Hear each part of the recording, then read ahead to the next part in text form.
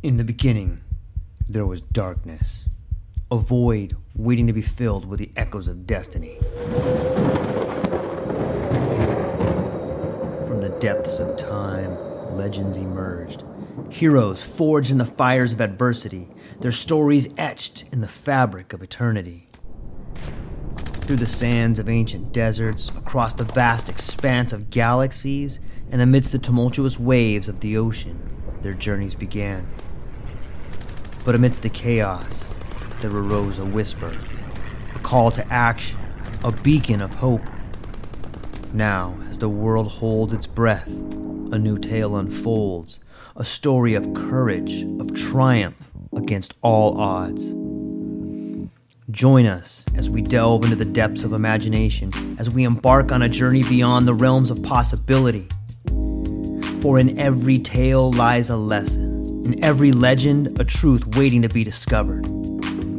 This is not just a podcast. This is an odyssey, a quest for knowledge, a quest for inspiration, a quest for the very essence of what it means to be human. Welcome, dear listeners, to a world of infinite possibilities. Welcome, dear listeners, to the True Life Podcast.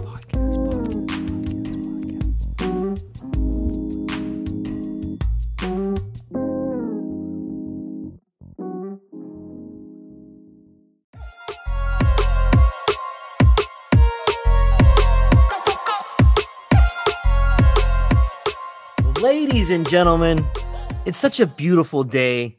I hope that the sun is shining, the birds are singing, the wind is at your back, and I have brought to you an inspiration that goes by the name of Dr. David Solomon. For those who may not know you, Dr. David Solomon, I know we do this every week, but I kind of enjoy it, and I think the people should know where they can find you. So would you be so kind as to introduce yourself?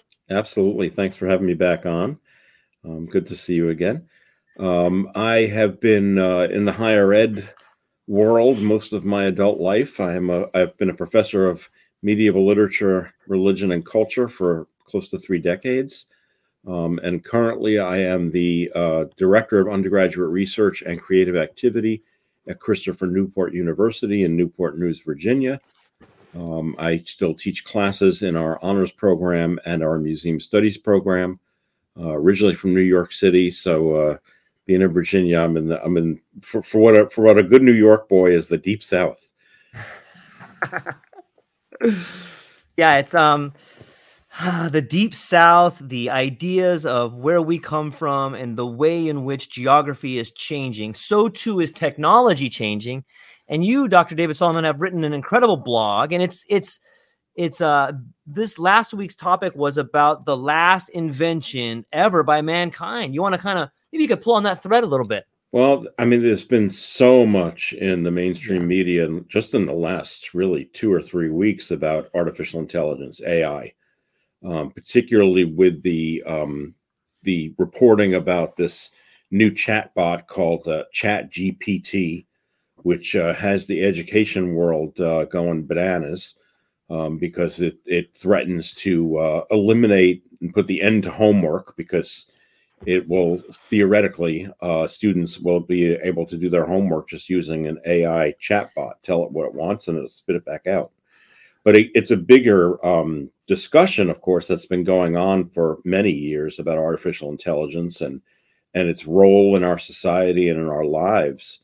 And it's probably, coming to something of a head in the last few years. Between the use of algorithms to tell you what movie to watch on Netflix, and all of the bots that we have. I mean, you can't go to a doctor these days without being annoyed for 3 days afterwards with text messages asking you to fill out a survey. It's a lot. It's a lot, and part of it is just a fundamental question about what is this going to do to us as a species, as humanity. Science fiction has long threatened us with the idea that the robots will take over someday. And, as we all know, lots of science fiction has become science fact. So who knows? Right. The moon is a cruel mistress, Yeah. You know, speak on the topic of medicine. It seems to me like this is one area where we see tech and government and community trying to find a solution, because there's so many problems with an aging demographic. There's so many problems with disease. And more than that, there's so many problems trying to pay for these things. And it seemed like I have gone to the doctor recently for a checkup, and I just did it online. You know, I was able to talk to my doctor one time. Another time I just sent like an email, and they go, "Oh, it sounds like you need these drugs. Here you go. Bada bing, bada boom." And, you know, it's the part that really bothers me with, well, there's many parts, but one part that maybe we can kind of dance around a little bit is this idea that the technology is not really built to help people. It seems built to generate profit, and that seems to be the rub to me. Well, it's that fundamental question which we brought up last week, which is, you know, can AI create? It seems like AI can reproduce, but I don't think it yet can create. And when it comes to something like medical care, sure. I mean, I think there are really fantastic applications for artificial intelligence in the world of medical care these days. But there's always the danger that we're going to allow it to you know, take over, if you will. If you think about the you know, and you think about telemedicine. And telemedicine isn't exactly AI, but it's the involvement of technology in medicine. Yes, incredible movement to telemedicine, which, you know, of course, COVID really precipitated. And I mean, you know, thank God for it, because most of us, I mean, we wouldn't have been able to go to the doctor. I mean, I remember during the initial lockdown, I felt ill and called my doctor. This was before we all had tests at home. And I did a telemedicine visit with my doctor. And, you know, she was able to say, I don't think you have COVID. I think you have a cold, you know, and amazing. But my current primary care physician, has now certain days of the week that are devoted to just telemedicine calls. So I was in the office having a visit with her a couple of weeks ago, and I have to go back, and the receptionist was scheduling an appointment for me, and I said, "Well, how about a Tuesday?" And she said, "Well, Tuesday she only does telehealth calls." I'm like, okay, that's a little weird. You know, it just, that strikes me as odd. Now, telemedicine is something which is not new. In fact, my gosh, in the late 90s, I had a visit by really the pioneer in the field, a man named Daniel Carlin, who did just incredible work with this field. I mean, before it really existed, he had famously, he had a company, he worked out of Boston, and he had a company that helped people who were traveling around the world to places where medical care probably wasn't really accessible. And he would be able to talk with them through a tele kind of portal. We didn't have the internet the way that we do now. I'm talking about 1997, 1998. And I found out about him first because there was a story, I think it was on 60 Minutes, famous story at the time, about a guy who was doing a round the world trip, solo trip in a boat. And in the middle of the Pacific Ocean, I forget the situation and what exactly had happened, but his arm, eventually became infected. And Carlin, through telemedicine visits with him, and it was very complicated to set up at the time, actually helped the guy to amputate his own arm because gangrene was setting in, and he was stuck out in the middle of the ocean. It was an incredible story, and prompted me to get in touch with him. And I had him actually visit with a class I was teaching at the time through an online setup, which was very complicated to do in those days. So, you know, telemedicine is an interesting idea, especially when it's helping people who don't have direct access to healthcare. But when I want to go see my GP on a Tuesday and the response is, well, she only does telehealth calls that day, that just strikes me as kind of odd. I mean, I'm not living in the middle of, you know, sub-Saharan Africa. I'm living in Newport News, Virginia. Yeah. I would be willing to wager it has to do with price structure. It seems like when I go into the doctor, they only have a few short minutes where they can be in there. They're on a clock almost. Like, I got 7 minutes to figure this out, and then I'm out, and then I got another one. Yeah. And so if you can, I don't know what that price structure would look like or how it works, but I would imagine the more patients, if you one of the big boys like Kaiser that's mixed with the insurance companies, the more people you see, the more money you're making. Sure. But I think that, this idea of telemedicine and the idea of ChatGPT, and in your blog, you brought up a question that I can't stop thinking about, and it's the question of why. Like, computers don't answer that question. In fact, that seems like such a logical left brain, just figure it out. Like, don't worry about why, just do it.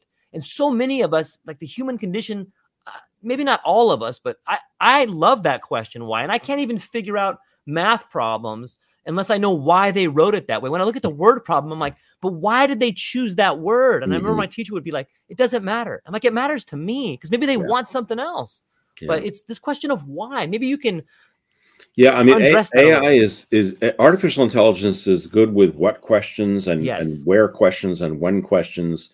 They really can't deal. It really can't deal very well yet with why questions, because why questions really require a level of thinking that really is I will say, as a non-neuroscientist, I think it's unique to human beings. I don't think machines can function at that level.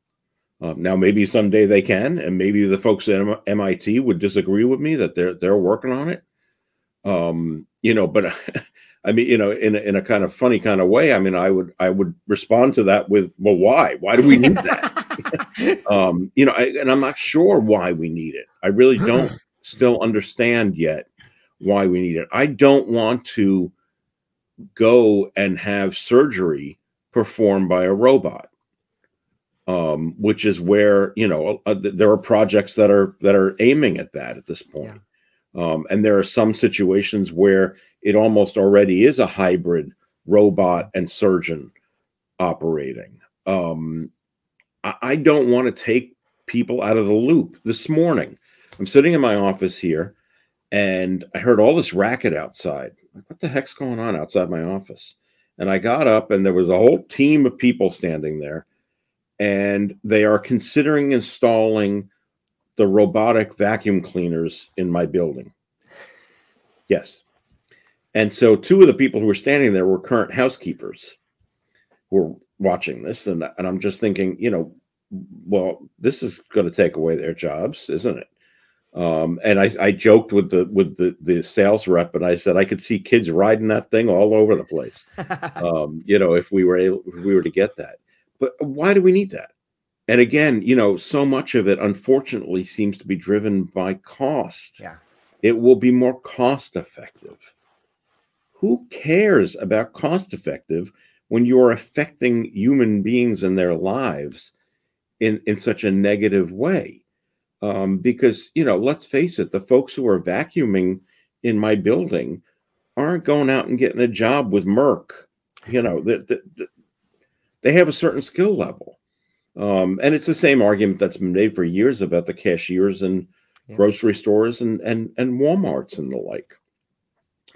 I saw a funny meme the other day where someone said that they went into the break room at Walmart, and somebody said, well, you don't work here. What are you doing here? And he said, well, I just checked myself out, so I'm taking a break. So the taking the people out, and so much of this has been about taking the human element out of the loop in the name of efficiency. But that efficiency question is problematic, because what kind of efficiency are we talking about? Yeah, it seems to me that, I think in Steve Jobs' biography, they asked him about cycles of success, especially in corporations. And what he said is that, well, corporation begins as an idea with the visionary people that started, and they run it up and they build it and they follow the vision of the person that has the idea, and they build it to a giant success. Yeah. But after a while, after it gets to a certain level, The only thing that moves the needle forward on profits is like the marketing and sales team. So the visionaries kick to the side, the sales guys are brought up, and marketing becomes the main strategy. And it seems to me that's what we're seeing in the world of technology. You can bring in vacuum, you could bring in 1,000 Roombas, but what happens when the planes shut down and you can't get a battery because you can't send batteries on the planes? What happens when when the electricity goes out? Now all of a sudden you have the rats pile up, and I could understand the quick hit to the group of CEOs and boards of directors when a guy comes in and says, you no longer have to pay these people vacations. But that reminds me of the idea. It was Henry Ford and, one of the great union leaders of that time. They were walking down the newly minted Ford assembly line. And Henry Ford leans over and he says to the great leader, the union guy that time, I can't think of his name, but he says, how are you going to get all these robots to pay union dues? And then the gentleman replies back, how are you going to get all these robots to buy your cars? We need each other. Yeah. And when we're so top heavy and we're trying to find out ways to secure profit in the name of humanity, we've gone too far. Yeah, no, I agree. I mean, it reminds me of something that we've talked about before, which is that scene in Chaplin's Modern Times when they bring in the guy brings in this machine that supposedly is going to feed the workers while they're on the assembly line, so they don't have to actually take a break for lunch. They can continue working, and it will automatically feed them. And the whole thing goes kerflooey. But the greatest last line is from the boss, who says it won't work. It's just not efficient. Nothing about the way that it's affecting the worker. Right. It's just not efficient. Right. And so I think that, this question of efficiency, and I think you're right. I mean, the split between R&D and sales in most corporations is really quite interesting, isn't it? Yeah. And we see it even in higher ed. In higher ed, most admissions offices are not staffed by academics. Those are marketing folks. Yep. They're salespeople. And I don't befall them for any of that. I don't begrudge them. I mean, that's what they do. I mean, they are salespeople. But I think that the thing that worries me a lot of the times is when they're only salespeople. You got to know your product, right? And I worry that in some cases at some institutions, the admissions folks don't really know their product. They're just selling a thing. I as we've mentioned, I had a bookstore in the 1980s, and now when I go into the only chain bookstore that still exists, oftentimes I'm really aggravated because the folks in there, by and large, most of them don't know a hell of a lot about books. They could just as soon be selling burgers. It's just they're selling an item. And so you ask them a question about something and they oftentimes can't respond without having to look it up because they don't really know anything about the product. Whereas, back in the day, when I had my store, we knew every book that we had in the store. It was funny because my colleague and I, who ran the store, customers used to come in and ask us whether or not we had something in the back. And, we would joke and say, there is no back. This is the back. We didn't have a stock room. Everything we had was out on the floor. And so they would walk up to us sometimes and ask us for a title. And we would automatically just say, no, we're out of that. We have it on order. And they're like, how do you know? It's like, because I know what's in the store, and that kind of care really gets kind of flushed down the toilet when you go to AI, right? I think it's interesting that for many years, this big bookstore chain, which we all know, had computers in their store where the customer could look something up. They got rid of those a couple of years ago. So now if you want to look something up, you have to talk with somebody, a clerk who's there. I'm not sure what the rationale was behind that. It would be kind of interesting to find out. If any listeners know, maybe they work for said chain, they can chime in. Yeah, that's a curious thing. You and I both have a similar outlook, I think, on AI, but I want to challenge our thinking here. I want us to, maybe we can try to steelman the argument that AI is going to be good for the people who have the least opportunities. Is it possible to steal that argument? Can you give an example? I can. So because the world of technology has become so profit driven and so narrow, it is leaving open wide gaps for people on the bottom that are being pushed out of jobs to use technology in a way that people in boardrooms haven't thought of yet. And that would be like, say there's someone that was recently a housekeeper at the Hilton here in Hawaii, and they've gotten Roombas to replace them. Now this person has found a way to use Chat AI and the DALL-E program to put out books about art. I'm not sure that's exactly it, but that's all I can come up with as an idea, as a creative way. The problem with that is that it's the same problem that we've been talking about for decades. Not everyone should go to college. Yeah. Right. Not everyone is suited for that kind of work. Yes. There's no shame in being the person who cleans up. And when we get rid of that person and replace them with AI, I honestly don't know what the hell they're going to do. I mean, to say, oh, well, you no longer have a housekeeping job, so now you're freed up to go and paint. Like, what the hell am I going to do? How am I going to pay my bills? Yeah. Right. Where's my health insurance going to come from? And so I think that what the threat is that it's going to really damage the lower class, that it speaks largely to the middle and upper class, AI does. And, I mean, the lower class, I mean, we talk about politicians like talk about the middle class being under threat. I mean, hell, the middle class, look at the lower class. I mean, they're really under threat. Yeah. They've always been under threat. Yep. And this is just one more thing that I think they have to worry about. Yeah, it's on some level, I think that it's, the acceleration of problems that nobody wants to deal with, and we've put it off for a long time. It's not like these problems haven't been evident since before technology started really coming up. Like we have a war on drugs, but we don't have a war on poverty. And we could, with all the money we're printing and all the money we're putting out there. It seems like none of that money makes its way to the people that need it the most. Well, supposedly LBJ was leading that war on poverty, right? I mean, it seems to have gotten swallowed up. I mean, as you and I have talked about before, I mean, the situation with poverty in this country, never mind the world, let's just focus on this country, is really kind of horrific. I mean, all you have to do is go to any large city and you'll really see the effect of it. I mean, you may not see the effect of it in your small town, but go to a large city, go someplace that is a place where you normally wouldn't go, likely because that's outside of your sort of socioeconomic parameter, and you will really see how much people are hurting. I mean, I've told you that story about the students in South Dakota going down to the Lakota reservation and getting off the bus at the end of the day and just saying, I didn't even know poverty like that existed. To see it firsthand is rather shocking. And yes, we do need a war on poverty.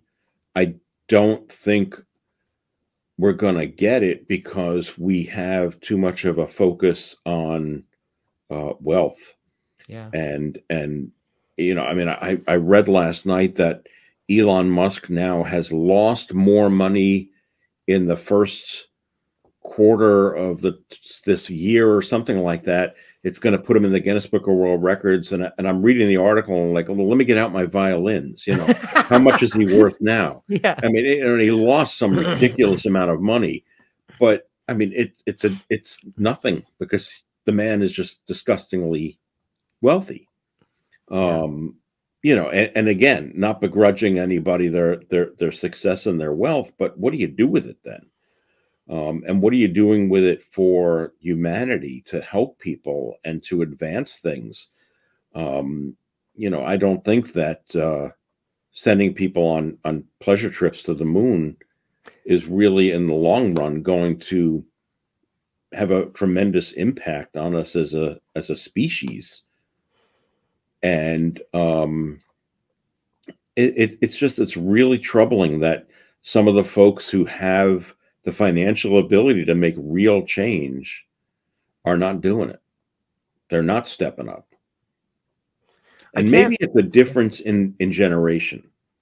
Because, you know, I was reading a book about Susan Orlean's book about the library. I think I mentioned this last time. I think so. About the Los Angeles Library fire and the history of the Los Angeles Library. And she mentioned, she kind of gave a little thumbnail sketch about Andrew Carnegie in the late 19th century when he gave all of that money to open up libraries across the country. I forget the number. It's some incredible number of libraries. And it was, you had these folks who were true philanthropists. They had made a lot of money, but they also gave a lot of it away.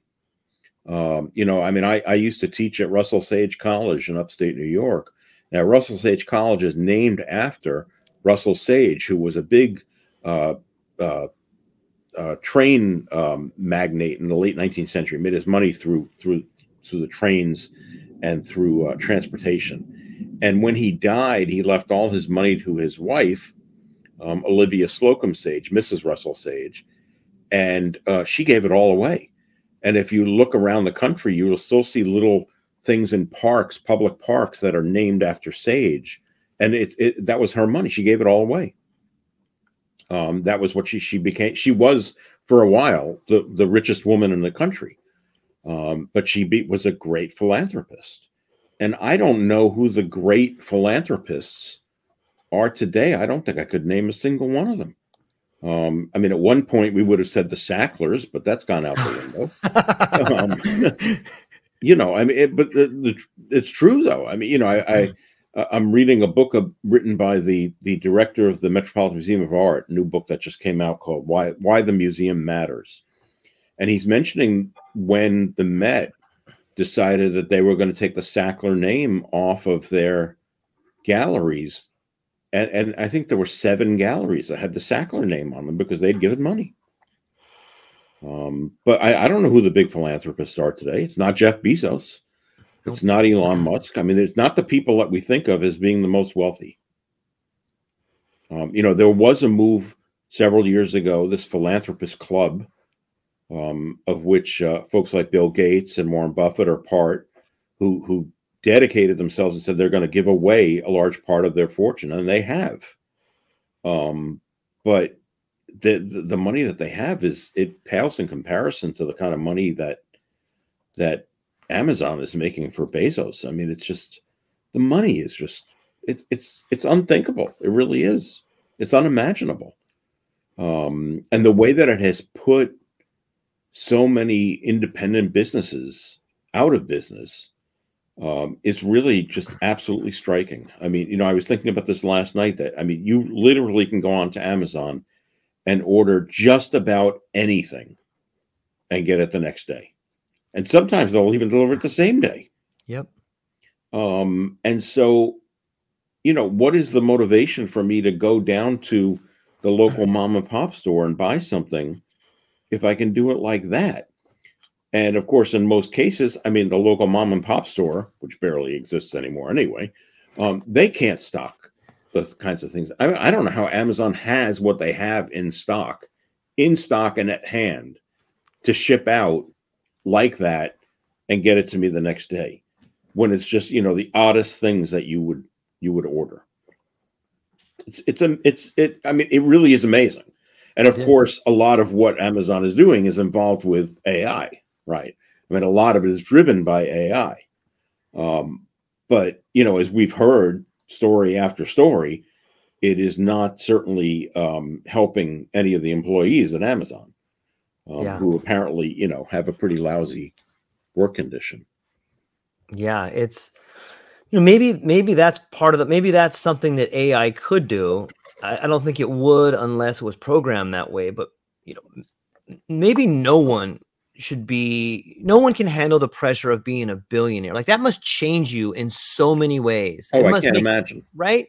It's got to call you on Saturday morning because I'm going to win the Mega Millions. So. I hope you do. Yeah, I hope you do. It would be in some ways, like, you've heard the curse of the lottery, like people win this and all of a sudden People want stuff from you. You probably don't have any friends. We have over here the guy that Larry Ellison, who owns Oracle, he bought one of the outlying islands from Hawaii called Kauai. And he took the Four Seasons as his main home because, why wouldn't you? And he's got like this giant aircraft carrier that sometimes he'll sail over to Oahu and park it where the cruise ships park. And I was reading up on him, and he's just to give people an idea of how money can change you. And I don't know if this is 100% true. I just read this in an article, so it may or may not be true. But the article was saying that he has a number system around people, and it's like 1 through 5. And if you're a 5, you can't make eye contact with them. Like if you work there, if you're a 4, you can make eye contact, but you can't talk to them. And if you're a 3, you can have superficial conversations. Long story longer, like some of the people in his immediate family are like 2s. But then I started thinking, like, why would someone institute that system? And like, why would you even do that? Like, what are the conditions that make you come up with a system like that? It must be horrendous, Well, it sounds like a Howard Hughes thing, right? Exactly. And it is this. I mean, I think that, depending on a person's background, that level of wealth can probably be incredibly isolating and kind of strip you of your humanity in some ways. I mean, I think that's why it's interesting that philanthropy project with Gates and Buffett, that they've decided that they're going to do that. Now, I mean, of course, Gates, started out in his garage, he came from nothing. And I think it's interesting to see that versus somebody like Elon Musk, who walked into it, largely from his family. Was wealthy from the start. Yeah, maybe that's the problem. Maybe money, maybe we can use AI. And in some levels, I think the vision of crypto is to take away the corruption out of money. Obviously they haven't done it with things like FTX or all these things crashing. But I think that for some of them, I think their heart's in the right place. And the idea is that, look, we don't deal well with money, and it's destroying our society. But I don't know if we can ever take the corruption out of money. I mean, that just may be the nature of it. I mean, if you go back and look at the history of bartering, and then when we moved to trading things like gold for services, and it became it was a very different kind of thing. It was, bartering is I was going to give you something that was equivalent in the value to what you're going to give me. Whereas with money, it's just this strange, weird thing. I've got this piece of paper that has a number on it, and I'm going to give it to you, and you're going to give me goods. It's a very odd psychological thing about how money works. And of course, we've got a generation now that's growing up in a cashless society. Yeah. And that's also having tremendous impact, right? Is that we always used to joke, old people would say, "Oh, you don't understand the value of money." Well, they really don't understand the value of money because they don't have any money. Everything is electronic. Yep. Everything is a credit card. Everything is something that they pay for with their phone. And, the idea of having cash on hand is pretty much going the way of the dodo bird. And I think that for kids, that probably is not a good thing. I think there was something too. George, this, you and I, growing up about having a certain amount of cash. You had that cash, and when that was gone, that was it. Now, I know myself, when I first got my first credit card, that was a bad thing. Yeah, me too. Because I'm not stupid, but I ran it up. Sure. Because it was really easy, really convenient. And I had a huge balance then to pay off. Eventually, I'd really run that up. And as I say, I'm not stupid, but it was convenient. And it was almost like, getting the dopamine hit from a like on Facebook, right? Yeah. Because you were able to buy something that, here's my credit card. Sure. That's not a good thing. I would love to get rid of, and we've gotten rid of most of our credit card. We just have a few. We really pared it down to what was just absolutely necessary because we had too many. Yeah. It just wasn't necessary. It's almost a complex system in itself. Like if there's so many points involved and these different derivatives of money that you could build up for flights, and I read a pretty good book a couple years ago by Thomas Piketty, who's a French economist. Book's called Capital. Yep. And in that book, he makes the argument that the state of capital coalesces into two areas, super wealthy and none. And what we've seen over the last 200 years is like this little blip on the scale of mankind where there was a middle class. And if he points to all these different societies and says, there's never a middle class. What we've seen is just this weird anomaly. And he makes the argument, and really well, he makes the argument that this is what we're going back to. There's going to be really wealthy people and really poor people. And as my mind goes down this incredible rabbit hole, it's almost like a speciation. Like if you look at who Jeff Bezos was when he was selling books, if you look at pictures of him then and pictures of him now, like he looks like a different person. Like just it's and what kind of medicine can you can buy your growth hormones, your testosterone, and all these gene therapies. If you have money, you can buy youth at least to some degree. Whereas if you don't have money, you may be on hold with the telemedicine people. Yeah. Yeah. Well, I mean, there was a story last night that I heard on the news that this new drug that has come out, or that I guess it hasn't come out. I think the FDA is still testing it. The new Alzheimer's drug. The cost is something like $25,000 a month. Wow. I mean, who's going to be able to afford that? It's nuts. So, you may be right. I mean, it may be a point where, the species gets sort of, survival of the fittest, right? I mean, it's only the wealthy that survive, and you've got the really poor or the people who have nothing, who are there not for no other reason than to serve the wealthy. A digital feudalism of sorts. Yeah, I mean that's a frightening science fiction sscenario.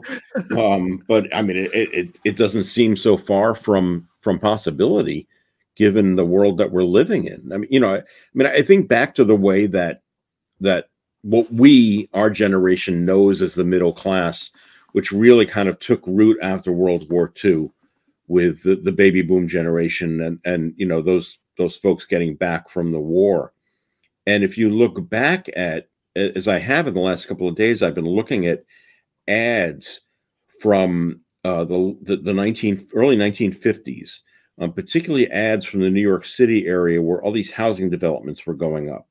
A lot of them on Long Island, which were being pitched towards the GIs who were getting back from the war, and it was promising them, the American dream. It was this little house with a white picket fence, and it's interesting to see how the whole question of the American dream has shifted so significantly. We have so many students who write about the American dream and the Great Gatsby. But it would be interesting to look at, what happened to the American dream, because I'm not sure. I don't know if it exists anymore. I mean, what do you think? Do you think it exists today? If we're looking at the American dream as maybe getting further along than your parents and buying a house and having 2.2 kids, I think it exists for a smaller and smaller group every generation, and I guess that would be maybe people are beginning to wake up from that which they thought was the American dream, but it can be done, I think, but you have to work hard and you must sacrifice. And I think you have to get lucky. I think that those are the three things you need to have it. What do you think? But economists have predicted now that this is a generation, the first generation, that's going to not be better off than their parents. Yeah. Which is just baffling. I mean, I think the American dream may still exist. Ironically, I think it exists for non-Americans. Right? I mean, it's folks who want to come here with this idea of what the American dream is. I'm not sure Americans have the American dream anymore. And I see some of the at my work as a truck driver, I see some of the younger kids or some of my friends who have kids, and it seems like on some level, they just don't want to do it. And I get it. I get it. On some level, it seems that the level of, I don't know, the level of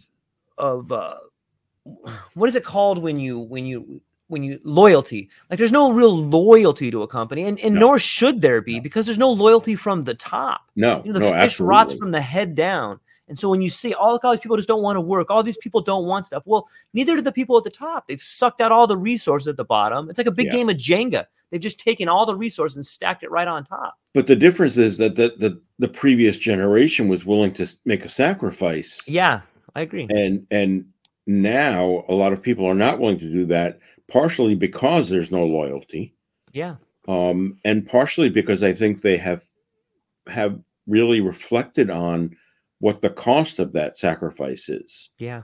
I mean, you always joked about, the house with the white picket fence and the 2.2 kids and the station wagon in the driveway. And I think there's a generation that came along and kind of took a step back and looked at that and said, is that really worth it? And largely they said, no, it's not. And, I think maybe that's part of what put an end to the American dream, is they sort of looked at it and said, the American dream that my parents had, that's not my dream. And thinking about what my dream might be in a society where there's such a distinction between the haves and the have-nots. I mean, there were always poor people, right? There were always people struggling. But if you look at the statistics, I mean, in the 1950s, and let's say there after World War II, I mean, people were doing very well. And they were very comfortable and seemed happy, at least if you watch 50s sitcoms, right? And then, we get to the 1960s, and after the Kennedy assassination and then Vietnam, it just seems like it chipped away at that dream. I think that's something that's the significant thing about the moon landing, right? Yeah. Is that somehow it brought some of that back to Americans. It brought that dream back. I mean, that's what Kennedy had aspired to when he predicted that and said, by the end of the decade, we'd put men on the moon and bring them back safely. Is that would somehow restore some of that dream. I mean, if you go back and look at the Kennedy years, and I'm not saying that was, all golden and wonderful, but I mean, it was Camelot, right? Yeah. I mean, it was this, I mean, here was this young couple in the White House. It was, they were still living in the kind of the glow of post-war 1950s America.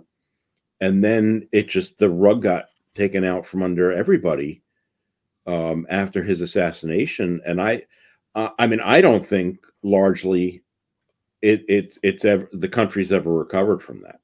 I think that the Kennedy assassination and then Watergate undermined Americans' confidence in the government to such a degree that it was irrevocable. And I don't think that's ever come back. I really don't think it's ever come back. It's, I mean, if you ask kids today, what they aspire to be, I mean, kids used to say, I want to be president. Yeah. Right? I don't know if kids say that anymore. I can't imagine that they would. I mean, I know growing up as a kid, I mean, I wanted to be president. That was my aspiration. And it was Watergate that really kind of tarnished that for me, because I had lived as a young kid with the idea that the president was somebody to be admired, and he had all this power, and he would always do the right thing. And then you realize that wasn't true. I think that really chipped away at a lot of people's belief in any kind of an American dream. It soiled it. Yeah, I think it makes me think of the question, like, where do dreams come from? And, when you think about yourself growing up, or when you think about a kid growing up, sometimes dreams come from a happy home. And if you look at our country in the 50s, it was like we were this wealthy family and everybody had opportunity. Like all the brothers and sisters, hey man, little Bobby can go out and do the fireman, or Ginny can grow up and be the first woman senator, or there was all this hope. And we were a big family that had so much, that we had so much promise, and we had all these dreams, and we could get better.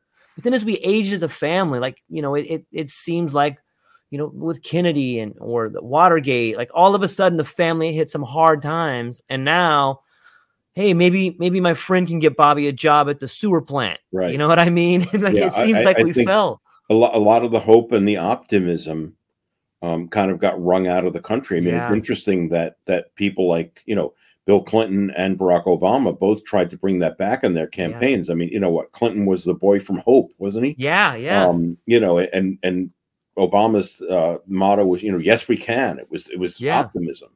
But it doesn't seem to be panning out that way. I think we've got a very cynical generation coming up.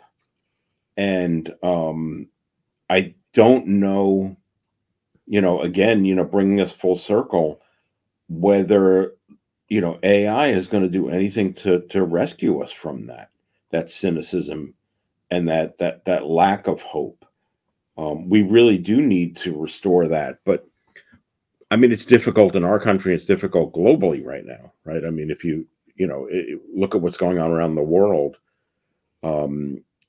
but somewhere along the line, it just strikes me that we jumped the track. Everything was going well, and something happened to derail it. And, in my mind, it starts with the Kennedy assassination and goes forward from there, because the Kennedy assassination then leads to the Warren report, which a lot of people didn't believe, so it was just a snowball effect. Have you read the book, The Fourth Turning by Neil Howe? No. It's a fascinating book, and it talks about the seasons of life. It's really good. You would love it. I've read it a couple of times, and it goes into the idea of seasons, like giant cycles, and each human being gets to see the seasons, but they get to see it from a different point of view, because when you are a young person, you get to see the summer, and maybe that means before you die, you get to see the spring, the winter, and the fall. But because we go through it at different seasons, the people that understand how to deal with the crisis of that season, by the time that season comes around again, they're too old to deal with it. So that knowledge is gone.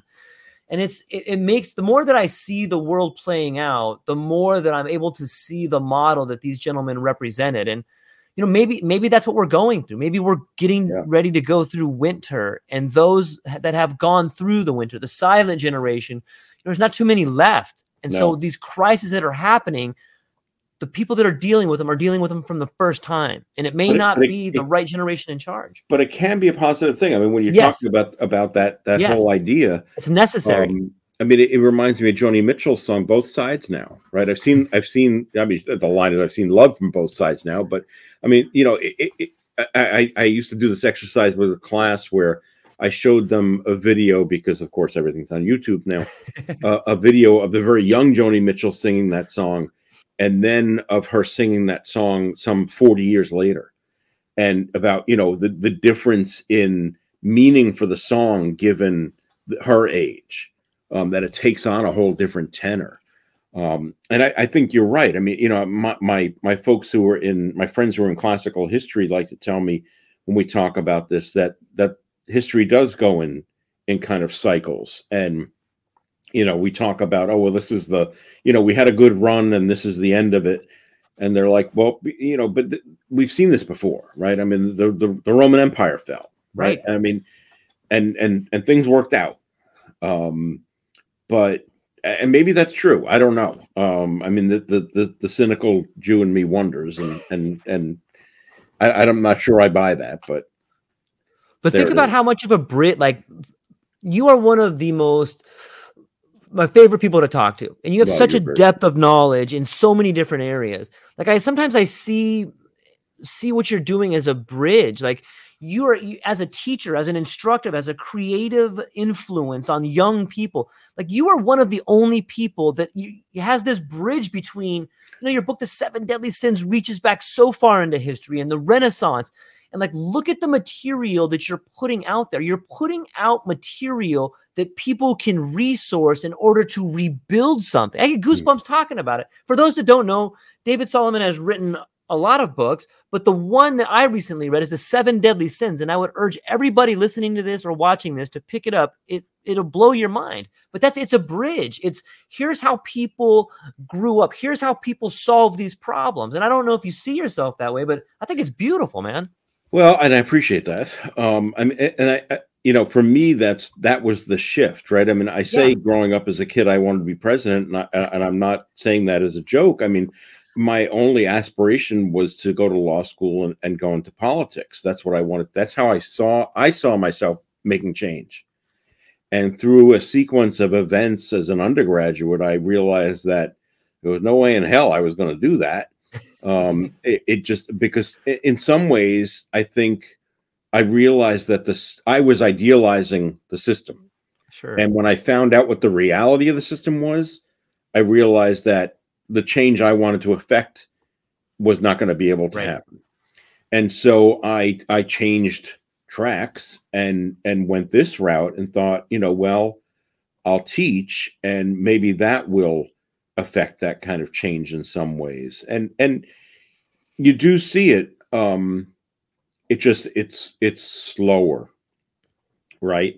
I mean, we want everything to happen quickly, and it's not quickly. I mean, I hear from students from decades ago, which I love, and hear about what they're doing and thinking and things they remember from things that I taught them. And, yes, that's where I see that I'm affecting change. Yeah. I don't think I would have ever been able to do that if I had followed that original route of law school and then politics. Yeah, that reminds me, what was the name of the Jesuit professor you had that you sort of looked at? What was his name? Father Logren. Father Logren. Oh, no, Father Sweeney. Father Sweeney, my history professor. Yes. So Father Sweeney, who was one of the most brilliant teachers I ever had, but was hard as nails. And he was the one who said an A means I don't have anything to say. If you wrote an A paper, he just wrote an A on the cover, and there wasn't a word inside because he said, "I have nothing to say. It's an A paper." I mean and it's funny because last night I had a former student come to my museum studies class because this year she's acting as the project manager for the class, and she had on. I showed you, I give them pins that say A, that have an A on them if they get an A on a paper, because I rarely give a solid A on a paper because I go on Sweeney's philosophy. And she was wearing her A button, which I thought was hilarious. Yeah, well, that is the type of influence that I'm talking about. And it's, generational. Like that particular person or that particular archetype is someone who creates change through the generations. And when you I'm looking forward to hearing your thoughts on that book, because it really made me think a lot about it. It's a great one, and it comes down, it ties in the archetypes with Jung and seasons, and it's like this. It's that missing puzzle piece that fell under the table that you're like, I can't find it, man. And finally there it is. But I think a lot of that bridging is done also by people. I mean, of course. So Sweeney was the bridge for me, right? Yes. And now maybe I'm serving as the bridge for somebody going. It's that making those connections and allowing that to happen. I so wish that I had the opportunity to tell him this. Sadly, when I finally tried to get in contact with him, he had passed not that long before. But I mean, he would have never remembered me. He would, because I was nobody. I mean, this was a Western Civ class. I wasn't a history major. I took him for one, maybe two classes, and that was it. And I mean, he would have never remembered me. But it's still, I would have, and I did. I tried. I wrote him a letter, which they sent me back and said that he had passed. To try to explain the incredible influence he's been on my life as an educator. Well, I think that there's a beautiful poetic justice there. Like, he may have never remembered you, but he probably imagined you, because I guarantee you imagine inspiring people that you may not even know. Yeah. You know, and like No, that's even better in some ways, because you think about giving the tools to someone or inspiring people that may not even know your name right now, that are going to continue to build the bridge over the next chasm. Like that is it. Like that is real wealth.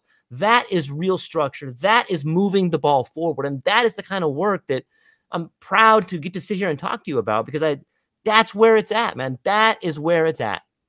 Yeah. I mean, I hope so. I mean, that's my goal as an educator and having gone into this field, is to affect change for the future in this way. And you do, it's just that, as I say, it's slow, and it may not, you know, I mean, it's been good Lord, it's been 40 years since I sat in Father Sweeney's class, you know. Right. So it takes a while, you know, that it has to percolate, right? It has to cook. It does. And, you know, too often we want to see the immediate thing. I mean, we were talking about this a couple of weeks earlier when we talked about the power of a liberal arts education. Yep. Problem with that is you don't often notice that until decades later. Yeah. You really have to follow people to be able to see how it has affected them and how it's been successful. You're not going to see it next year. Right. It just doesn't work that way. Yeah. It's in my darker moments, you know, when I find myself with my head in my hands on my knees, and I'm cynical and I'm thinking about, like, what am I doing? You know, I often find this weird humor that bubbles up, and it's like, you're not supposed to know. Like, and I start thinking about these ideas of, like, maybe you influence somebody 10 years from now that you've never even met. And like, I start laughing, and it kind of brings me back out of it. I'm like, yeah, you're right. Like, what am I doing? What am I talking about? Yeah. You know, it's beautiful to think about, but it's even more beautiful when I get to see it in other people and get to hear stories about it and understand that maybe we are making a radical change, but it's so incremental that you don't see it. And maybe you're not supposed to see it. Maybe it's not for you to see. No, I think you're right. I mean, it is incremental and it is gradual. And, you know, I guess you have to have faith that you're making a difference. I mean, certainly there are times when it's difficult, right? I mean, when you're sitting there with your head in your hands and thinking, you know, geez, you know, what a lousy day this was. And right. I didn't, you know, at the end of the day, you oftentimes, when you're looking in the mirror, you kind of reflect on, well, you know, did I sort of justify my existence today? Yeah. You know, and of course, most days you're like, well, I didn't really do a whole hell of a lot. Yeah. And then, you know, you kind of reflect on it. But I think you're right. And part of that speaks to something else, which we've talked about often, which is, you know, where ego gets in the way there. Yeah, right? absolutely. And what motivates us to do those things? Is it because it's feeding our ego, or is it really helping others? Yeah. And this may be a little woo woo, but I think you may understand and maybe even, I'll just throw it out there. So the same way the butterfly comes to visit you when your aunt passes away, I have found too that through some of my darkest times, or, you know, if I'm having a tough time at work, or if it's just been one of those days, I get a message, you know, whether it's the tree brushing up against me and then there's the caterpillar right there. And I had just busted out a caterpillar metaphor on my last podcast. You know, it's like, there's something bigger. There's something reaching out that's trying to get your attention. And I find, to everybody listening, I promise you, if you just open your eyes, to everybody watching, pay attention to what's happening to you when you're outside, because I think there's something trying to get your attention. And if you listen to it, it makes sense. I know it's kind of a generic all around thing, but it's there. There's a language there. No, I think you're right. I mean, it's the importance of looking for symbols. Yes. I mean, it's not going to smack you in the face and say, here it is. Right there here. You go. Oh, yeah. What a brilliant book. Yeah. Brilliant book. Beautiful. That's a beautiful copy too. Yeah. Yeah. I mean, you know, it's the importance of recognizing symbols. Yeah. And thinking about, you know, well, what does that mean? Yeah. You know, scratching the surface, right? Looking a little bit deeper. That, you know, that butterfly is not a butterfly, right? And, you know, like you say, you know, I love your very accurate way to say we're getting too woo about this, but you know, on one level it is, because it's kind of like you say, oh, well, come on, you know, but that's what symbols are about, right? That's right. right? And meaning, right? Like you can't control the events that happen in your life, but you and you alone get to control the meaning of that event. And that's all we have is the meaning of it.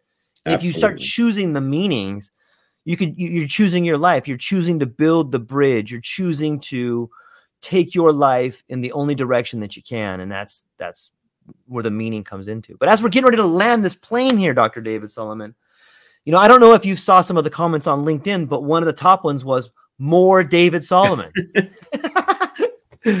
So what do you got coming up? What's up with the new books? What else? Do you got any speaking gigs coming up, and where can people find you, and what are you excited about? Yeah, my website is David A. Solomon, SALOMON.com, and links to all my books and speaking engagements and the blog and consulting are all there.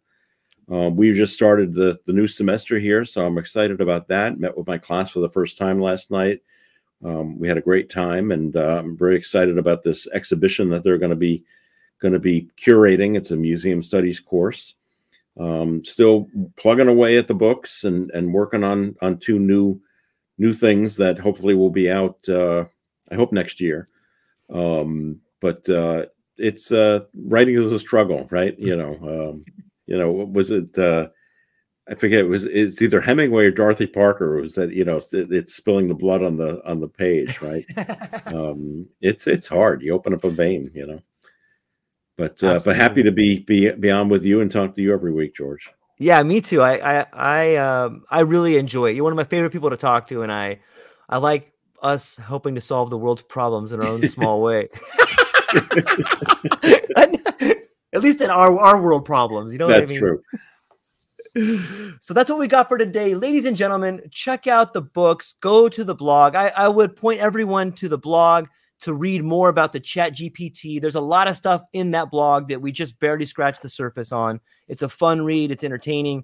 And you guys should subscribe to it and check it out. And reach out to me or David. We'll be back next week to continue to solve the world's problems for everybody. Thank you all for your time. Aloha.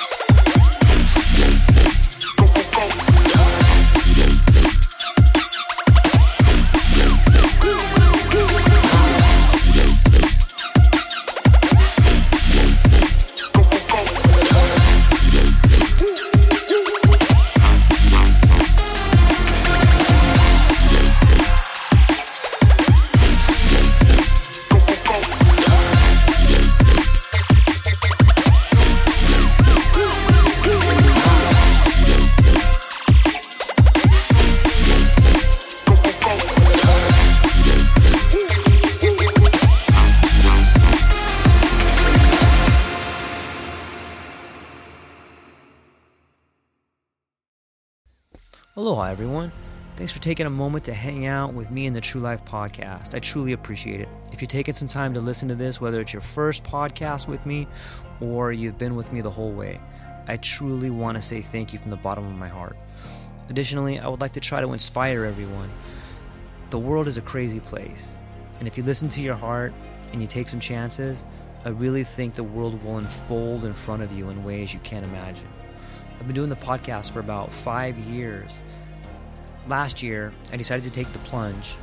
Well, circumstances dictated that I took the plunge, and I did.